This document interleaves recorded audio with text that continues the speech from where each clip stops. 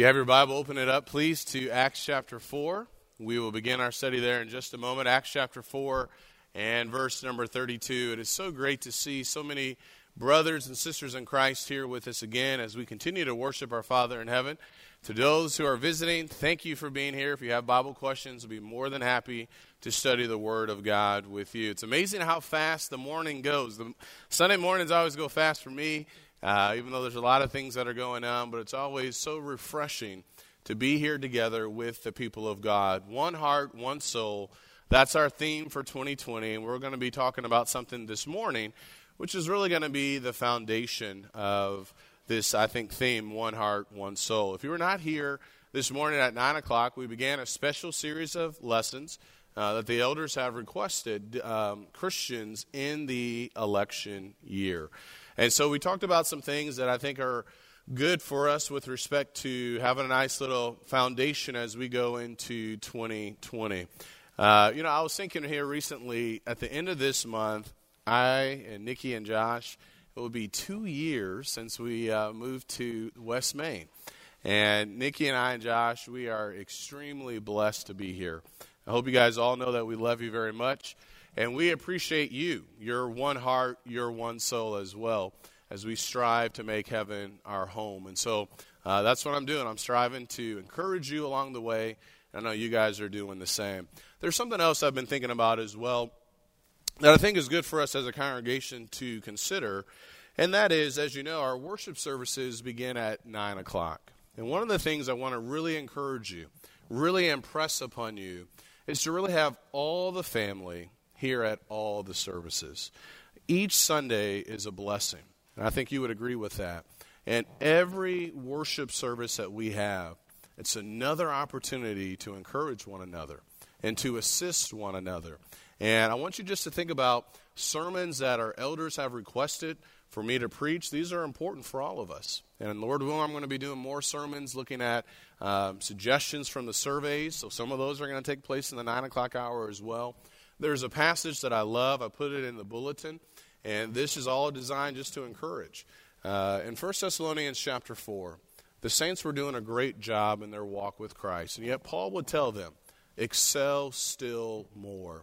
And I believe we can increase our effort even more to having all of the families here at all the worship services. And so I want to encourage you to keep that in mind as we gather together each Sunday morning. Let's be here for all the worship services, and let's encourage one another. I take great encouragement from seeing you here, and I hope you do the same as well, seeing everyone else here each Sunday. So let's strive for excellence. Let's strive to increase our effort anymore. Let's make preparations for next Sunday to be here all together at 9 o'clock.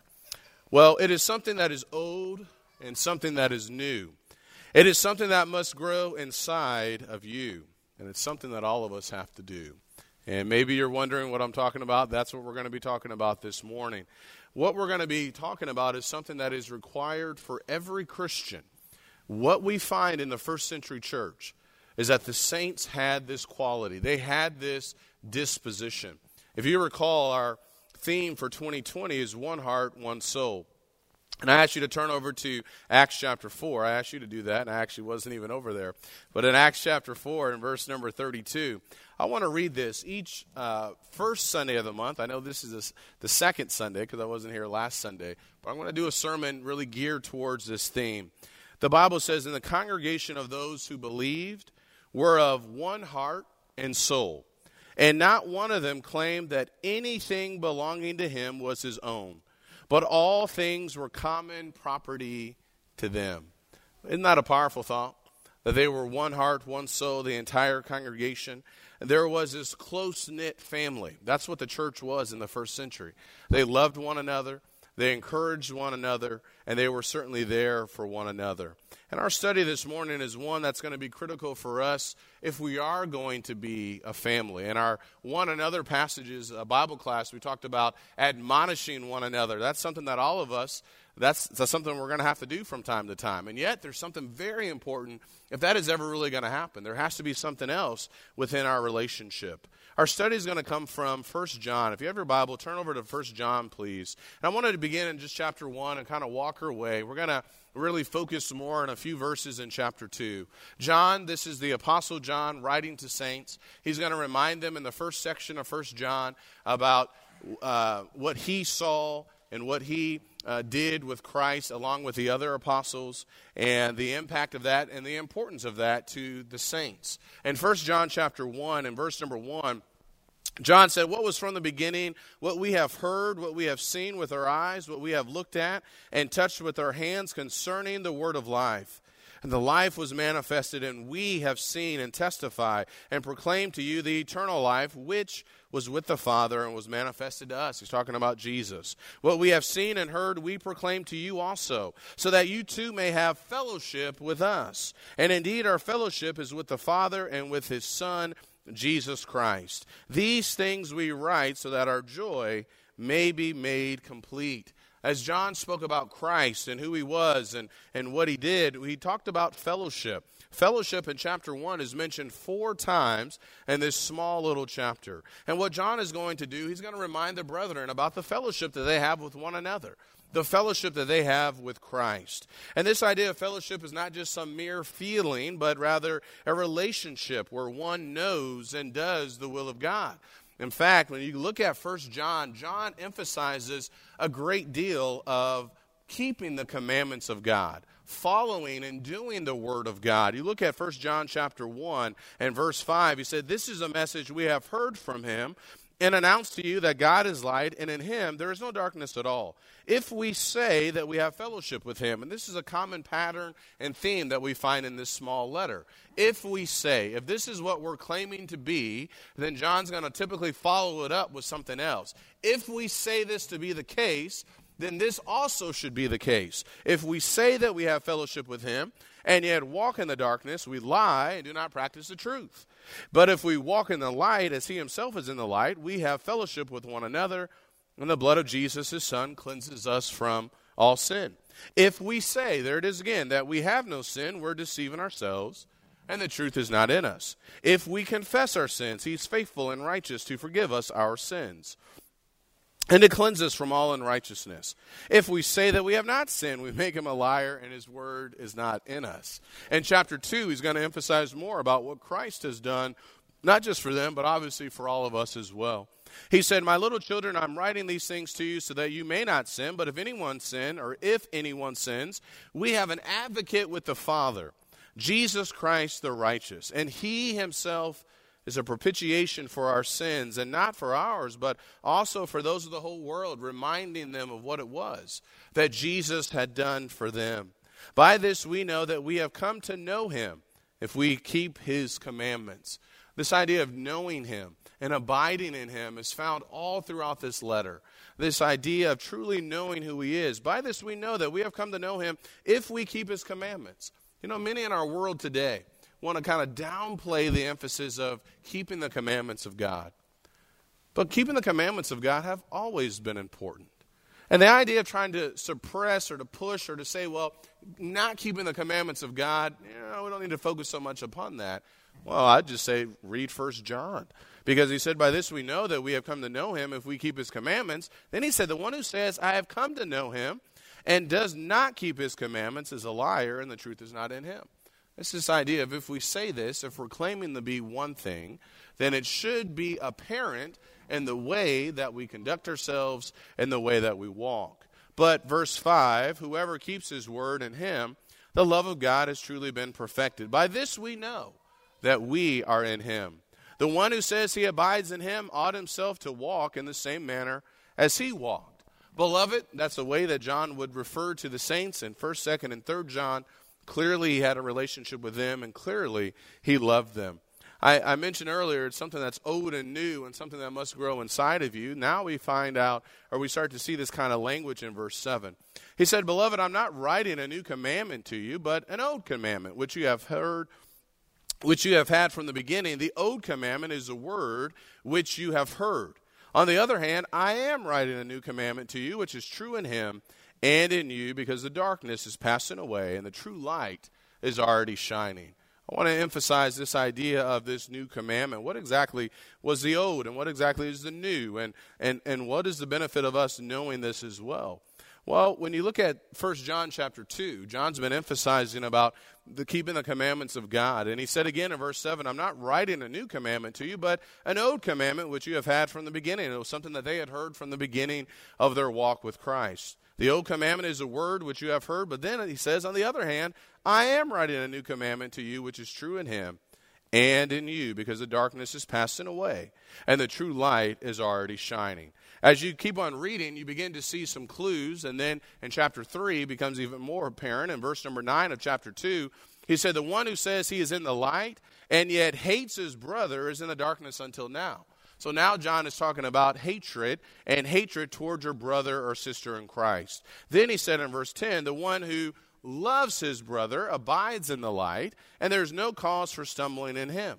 So John is beginning to make this contrast between what? Hatred and love. He's making this contrast here between hatred and love. Those who have fellowship with Christ, if we really have fellowship with Christ, we're not going to hate our brother, but rather we are going to love our brother in Christ. And the one who says that he loves his brother while hating him, that person is still in darkness.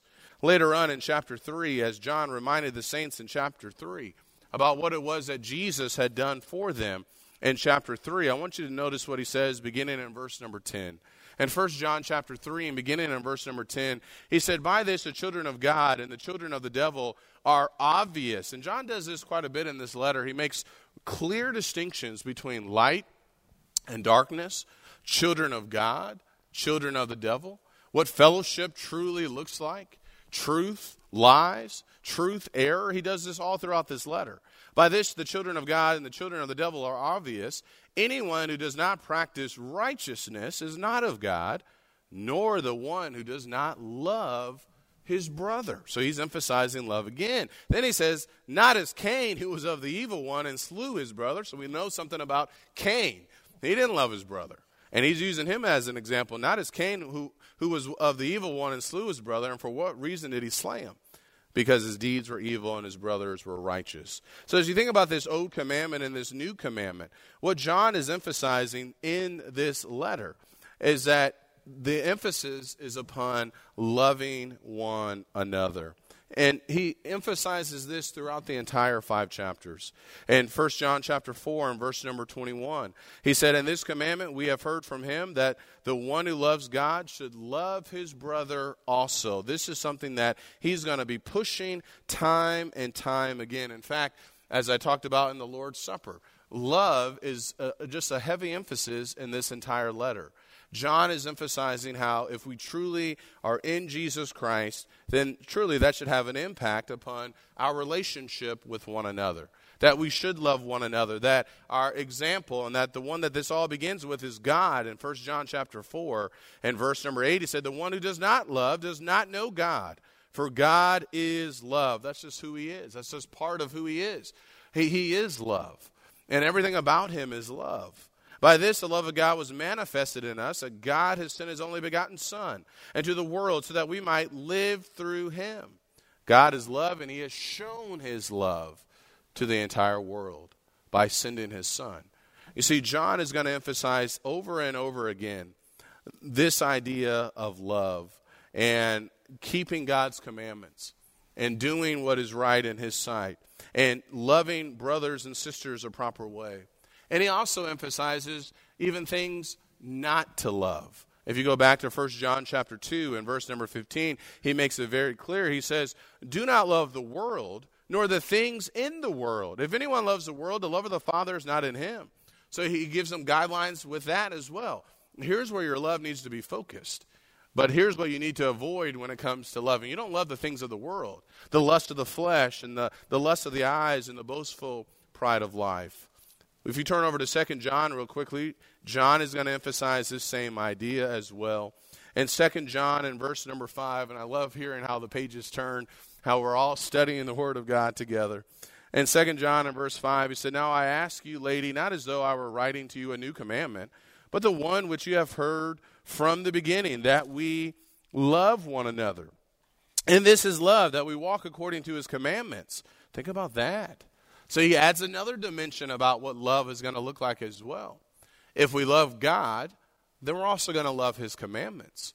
If we love God, then we're also going to follow and abide in his footsteps as well. I ask you, lady, not as though I were writing to you a new commandment, but the one which you have had from the beginning, that we love one another. And this is love, that we walk according to his commandments. This is the commandment, just as you have heard from the beginning, that you should walk in it. Isn't that powerful? About the impact God's love should have upon us. Even the way we view his word, that we view it with the proper perspective, and that in all things we're motivated by love. What we find is that when it comes to this idea of one heart, one soul, love is going to be at the foundation of all of this. This is just who we are supposed to be. We are to love one another. This was something that that the disciples were hearing time and time again. Now, the question that some have, in what way is this commandment new? He goes back, if you go back to 1 John chapter 2, go back there, please. The way that John describes it, he says, I'm not writing to you, in verse 7, a new commandment to you, but an old commandment which you have had from the beginning. And my understanding is that beginning is talking about the beginning of their walk with Christ. The beginning of them being a disciple of Jesus Christ, obeying the gospel. This was something that they had heard. The old commandment is a word which you have heard. On the other hand, so he changed. He says, I am writing a new commandment to you, which is true in him and in you, because the darkness is passing away and the true light is already shining. We know that the concept of love has been around throughout the ages. You look over in Leviticus chapter 19, turn over there real quickly here in Leviticus chapter 19, and there's plenty of other examples that I could share with you in the Old Testament. And Leviticus chapter 19, as the Lord spoke to Moses in Leviticus chapter 19 and verse number 18, he said, you shall not take vengeance nor bear any grudge against the sons of your people, but you shall love your neighbor as yourself. Love your neighbor as yourself. This idea of love has been around in the Old Testament, has been around from, really, you could say, from the very beginning. And yet, in a sense, it is a new commandment. And I think what John is doing here, he's emphasizing or rehearsing the words of Jesus. You turn over to John chapter 13. In John chapter 13, John was there with Jesus as Jesus spoke these words before he would die. John and the other apostles were there with Jesus, and Jesus is going to teach them about love. He's actually going to teach them a lot in this chapter, in John chapter 13. In John chapter 13, in verse number 34, listen to what Jesus said here in John chapter 13 and verse number 34. Jesus said, a new commandment I give to you, that you love one another, even as I have loved you, that you also love one another. By this all men will know that you are my disciples, if you have love for one another. So John seems to be taking this language that Jesus used. Jesus told them to love one another. And when you study John chapter 13, and you could look at the entire ministry of Jesus, but when you study John chapter 13, we know that Jesus truly loved his disciples, despite their flaws, despite the things that they did, that he told them not to do. We know that he loved them. In John chapter 13 and verse 1, it says, now before the feast of the Passover, Jesus, knowing that his hour had come, that he would depart out of this world to the Father, having loved his own who were in the world, he loved them to the end. All throughout his time with them, it was very clear, and no doubt they would have understood this as well, the great love that he had for them. In John chapter 13 and verse number 38, actually look at verse number 36.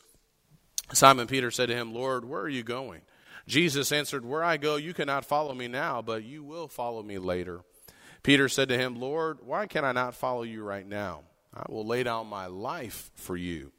Jesus answered, will you lay down your life for me? Truly, truly, I say to you, a rooster will not crow until you deny me 3 times. That would happen. We know the rest of the story. And yet Jesus would still love Peter. He would still love the apostles who fled and who were hiding. He loved them through it all. And his love was seen with how he didn't give up on them. You look over in Mark chapter 16. after Jesus was risen from the grave in Mark chapter 16. In Mark chapter 16, he would give them their marching orders to go out into all the world. Now, he did have to rebuke them because of their unbelief. And he did have to correct them because of their hardness of heart. That's what we find in verse number 14. And he did that because they were getting ready to do and perform a very special mission. And because that was the right thing to do, he loved them. They needed to be corrected. But in verse 15, he said to them, "Go into all the world and preach the gospel to all creation. He who has believed and has been baptized shall be saved, but he who has disbelieved shall be condemned." He still loved them, even despite the things that they had done, even despite when they didn't listen to him. And now he was encouraging them in John chapter 13. You go back there, he said, "This is a new commandment I give to you." A new commandment I give to you. Let me just get back there in John chapter 13 and verse number 34. He said that you love one another even as I have loved you, that you also love one another. And so how was this a new commandment? Yes, they had heard about this idea of love. And yet we can say it was a new commandment in the sense that Jesus said, "This is how you love, even as I have loved you." And you could say that it was new with respect to motive and the example they were to follow. I think that's the idea of this new commandment of how they were to love. Jesus was to be that example. He was to be that model. They were to follow in his footsteps. It was going to be new with respect to motive and that example that they were to follow. And yet what is interesting about all of this is that they had heard this from the beginning. And yet, isn't it interesting that John is still talking to them about love? If this is something that they were familiar with and had heard quite a bit, why the need to continue to talk about it? Why the need to continue to rehearse this idea of love? Why the need to continue to talk about the Father who is love? And to talk about Jesus with what he has done and how he demonstrated his love? It's because they needed to hear it. It's the same for us. This idea of one heart, one soul, I love that. One heart and soul. It's something that's easy to remember. I think it conveys a lot. But at times, it can be very, very challenging. And love is going to have to be the foundation of all of this. And just as the disciples needed to be reminded that they were to love one another, that they were to follow in the footsteps of Jesus and their Heavenly Father. Brothers and sisters, don't you think we need to be reminded as well? It is something we need to constantly hear, how we treat one another and how we are to love one another. And one of the things that John does, he didn't just say love one another, but he's actually going to show them some things that they needed to do. And isn't that what love is really all about? Where it's more than just saying I love you. That's really good. Sometimes people have a hard time even saying I love you. But it is more than just words. It is something that must be put into action. It is something that must be applied. And that's why I shared those verses with you in 1 John, where John, back in 1 John chapter 1 and verse 6, he said, if we say. He would just do this throughout the book. If we say, then this should be the natural response. He would say in chapter 2 and verse 6, the one who says he abides in him ought himself to walk in the same manner as he walked. So what John is emphasizing all throughout this letter, what I believe he's really emphasizing throughout this letter, he's saying actions speak louder than words. And doesn't he do that even with the Father and with the Son? And he talks so much about what God is. He is love. That's who he is. And yet he also reminded them, this is how he's demonstrated this love. He sent his Son. In 1 John 3 and verse number 8, he said, the one who practices sin is of the devil, for the devil has sinned from the beginning. The Son of God appeared for this purpose, to destroy the works of the devil. He's going to emphasize this all throughout the book, about Jesus and the sacrifice that he's made and how he is an advocate for us as his people.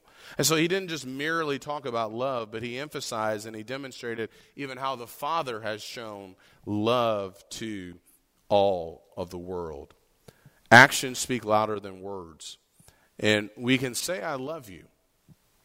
But love is something that has to be demonstrated. John would say in 1 John chapter 3, in verse number 16, In 1 John 3 and verse 16, he said, we know love by this, that he laid down his life for us. There's another example. Let me show you what this love looks like and what it caused him to do. He laid down his life for us. And we ought to lay down our lives for the brethren.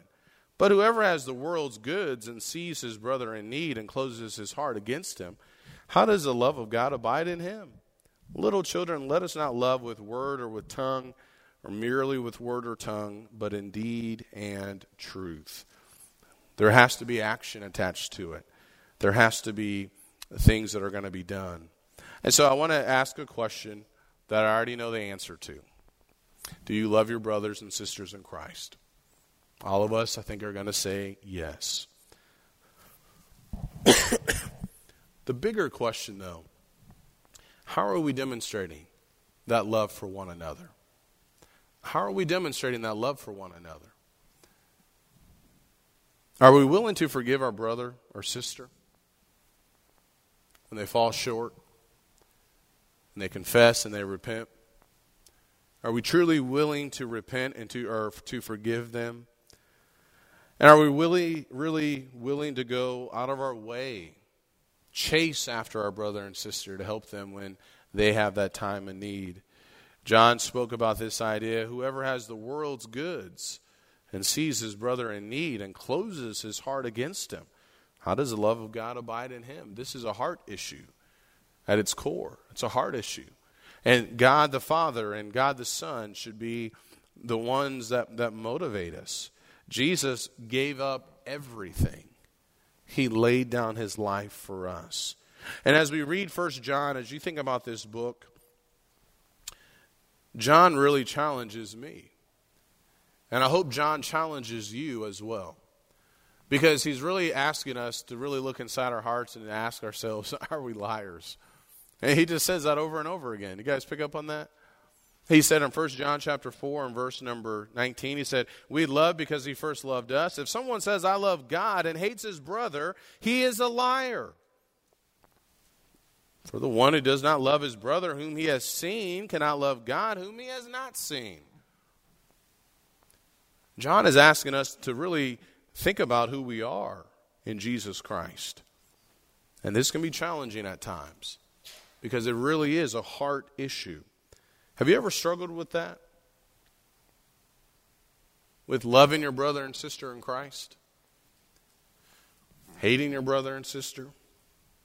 Or maybe strong feelings that can cause you to treat them in the way that is improper. A number of years ago, a sister told me how she was struggling with another sister in Christ.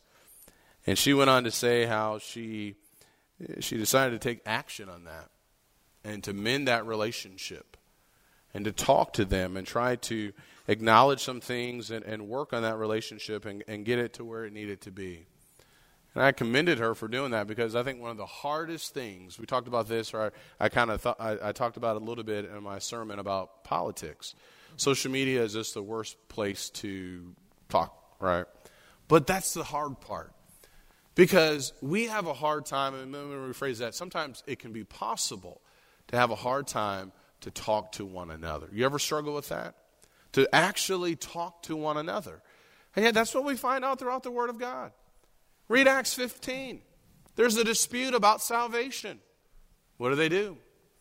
They all come together and they listen and they talk and things they need to be reminded of. That's what happens.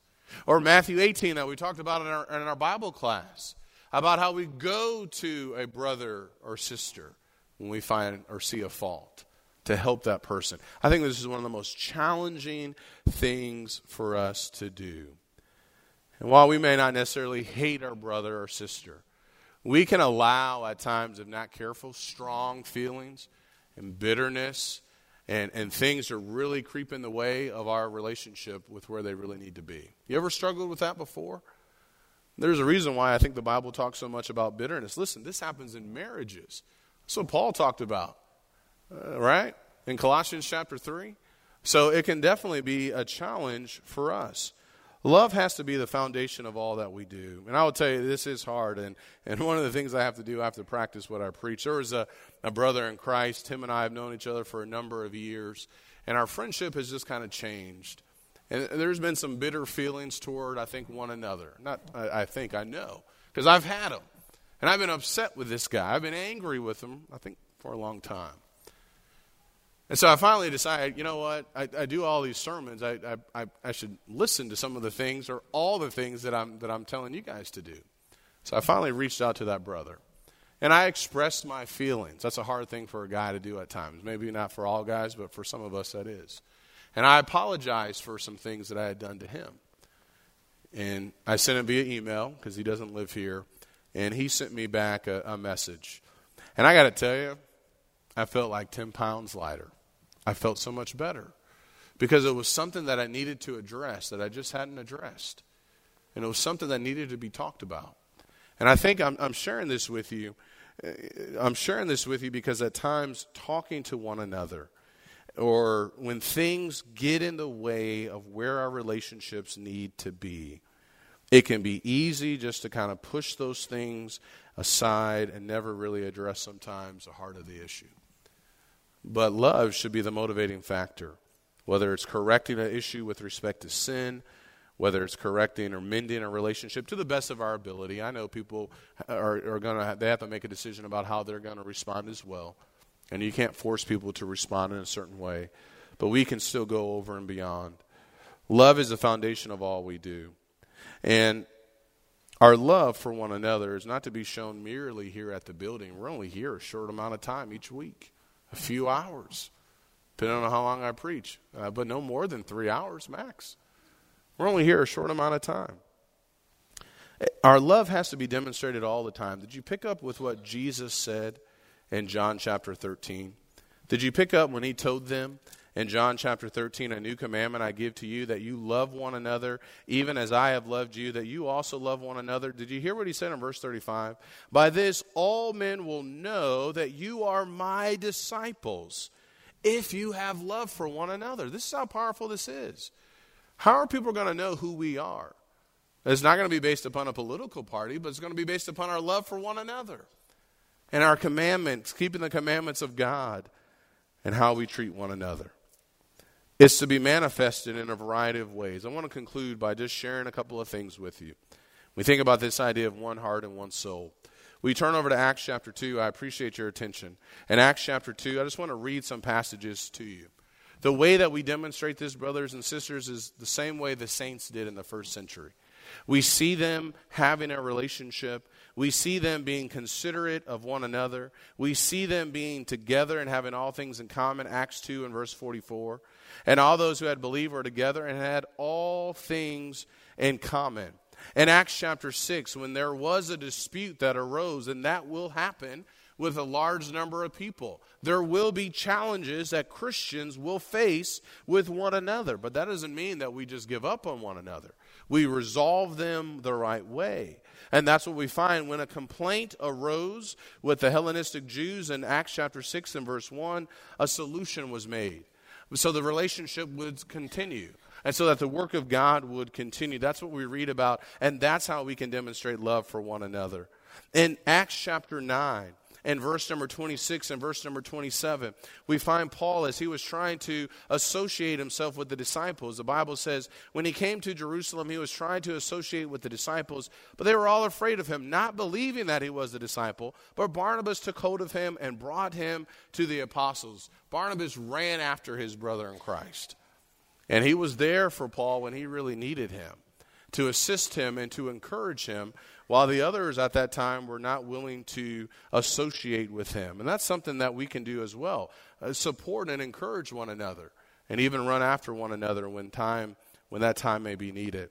In Galatians chapter 2, this is another way that we demonstrate love for one another. Remember Paul? Paul is going to have a conversation with Peter about the hypocrisy that Peter had. In Galatians chapter 2 and verse number 11, Paul said, the Bible says, but when Cephas came to Antioch, I opposed him to his face because he stood condemned. And we know Paul did this with the right motives, with the right heart, with the right disposition. But see, that's what love will do.